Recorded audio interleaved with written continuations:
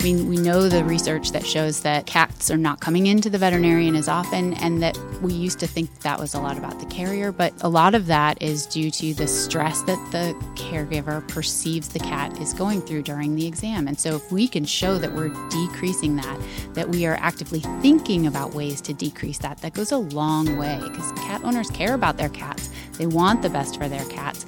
And if we show that we do too, that helps build that bond between them and us.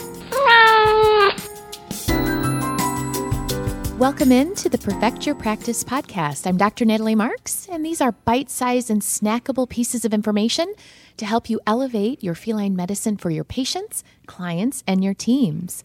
We're very fortunate to have back one of our favorite experts, Dr. Margaret Gruen. She's an assistant professor of behavioral medicine at NC State University College of Veterinary Medicine. Dr. Gruen, welcome back. Thank you. I'm so pleased to be here. Well, we've got I think a pretty bold topic to discuss today, right? The S word. Yes. That term, scruffing. And we're going to start because I think this is a practice, I guess I would say, that has been historically in veterinary medicine for a very long time. And I'd like to begin by understanding, why did we scruff cats in the first place?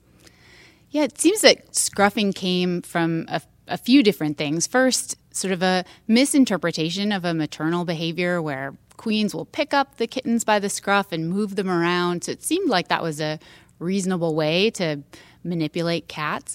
But it also really allowed cats to be pretty immobilized and lets veterinarians do the exam that they need to do or get the blood that they need to take. And so it was really seen as a way to kind of get through the exam without really thinking about what the consequences were of that for the cat, and really thinking about how we build long-term relationships with cats. So while it allowed people to get the job done, it really was damaging to our relationship with cats in the clinic.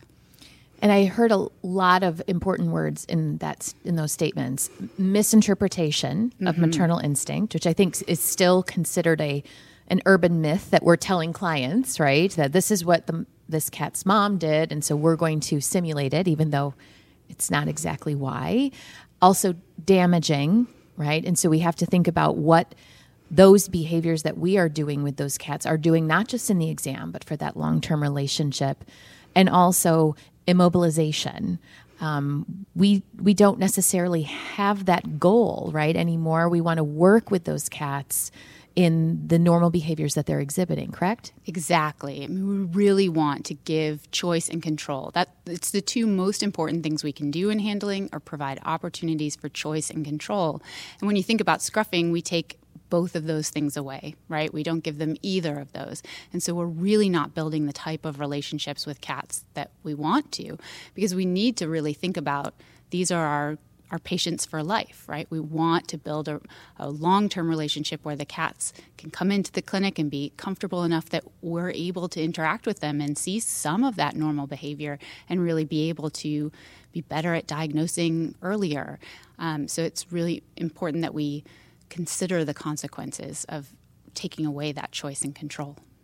Yeah, and I think when we think about choice and control, we also think about this mostly from a physical perspective, but I think you're also really referring to something that's maybe equally or not more important, the emotional impact that has on cats. Can you explain that a little bit more? Yeah, there's been some great research in the past few years on the effects of scruffing and even just more full body restraint, so taking away that choice and control. So not only do we see physiologic signs in cats of discomfort, so increased respiratory rates and lip licking and jumping off of the exam table as soon as they're released, but there's even research that shows that if cats are put into two different contexts, one where they receive more full body restraint and one where they receive more passive restraint, where people are really working with them at their comfort level, when given a choice of what area to spend time in, they will go to the one where they had the passive restraint. So they really have a conditioned emotional response to that.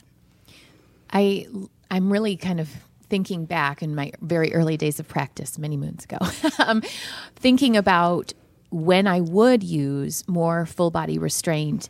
And now that you mention these cats immediately jumping off the table, we often were like, oh, great, they know it's done.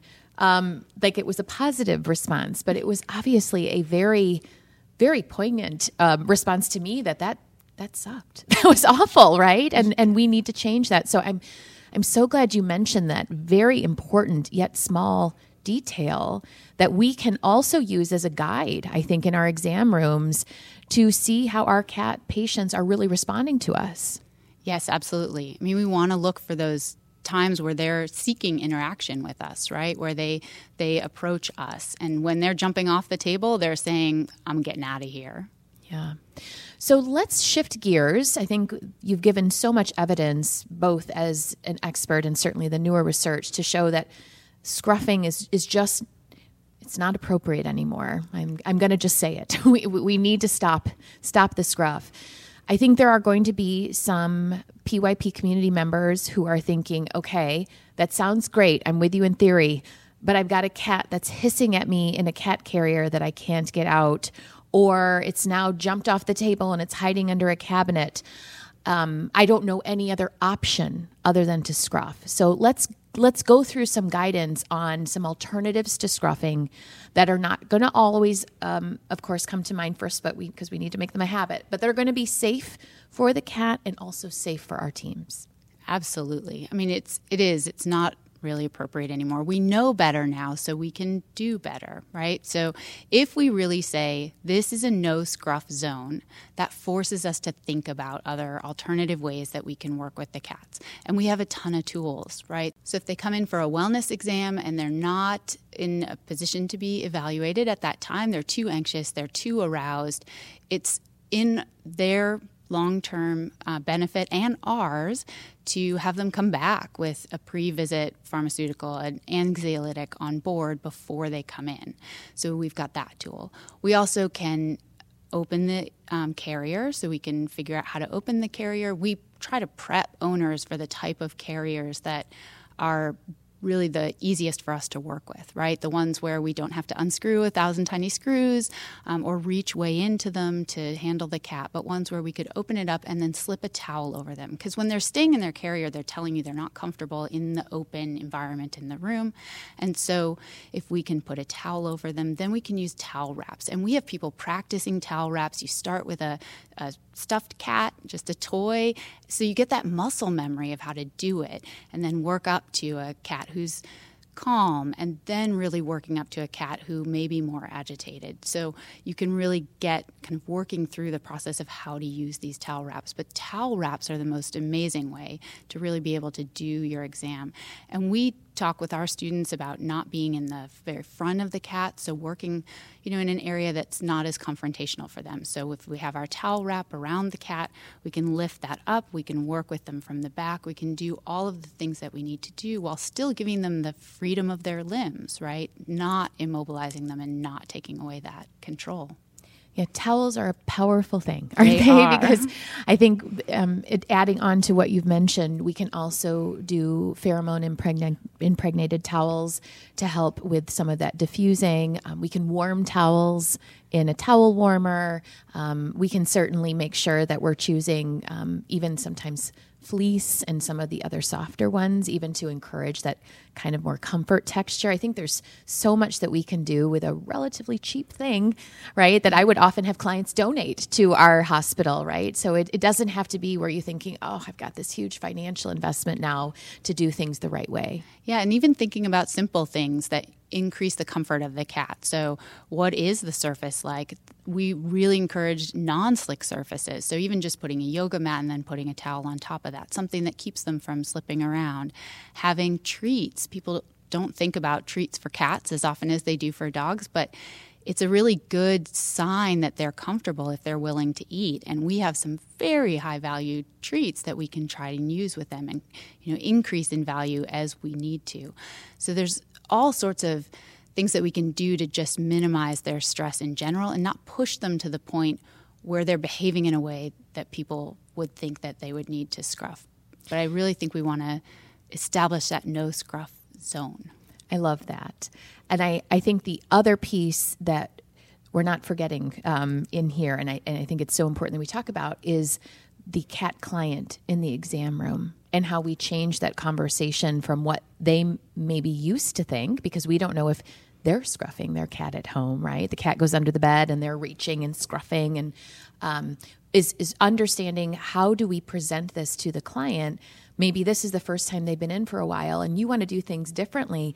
How do we educate the client on what we're doing is a step above that reach in, or God forbid, the hold the carrier upside down and shake the cat out, right? Which I think has happened, a few times in veterinary medicine, yes, right? It has. How do we get the client involved so they're on board with everything we're trying to do? Yeah, talking with them about it, and really, especially if it's the first time they're seeing this different kind of handling, they may wonder why you've switched. So really thinking about talking with them about what we know about scruffing and what we know about how cats like to be handled.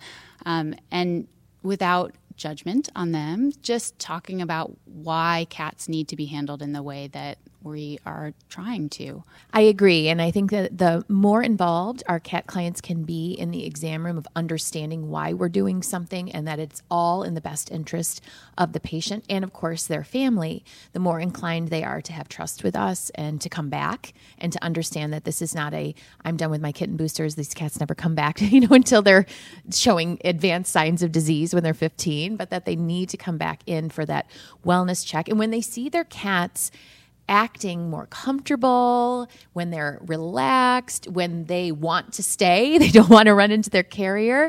I often will have clients who have been in a practice where maybe the experience has been more stressful, often saying to me, and I can hear many clients in my head, I've never been able to see a veterinarian open my cat's mouth.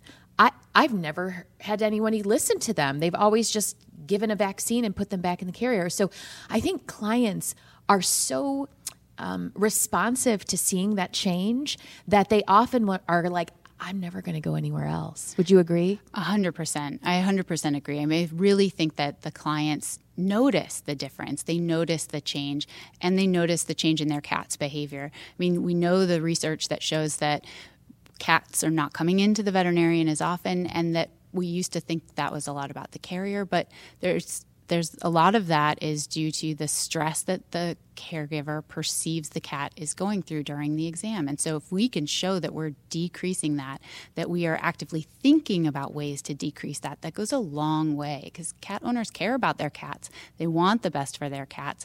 And if we show that we do too, that helps build that bond between them and us.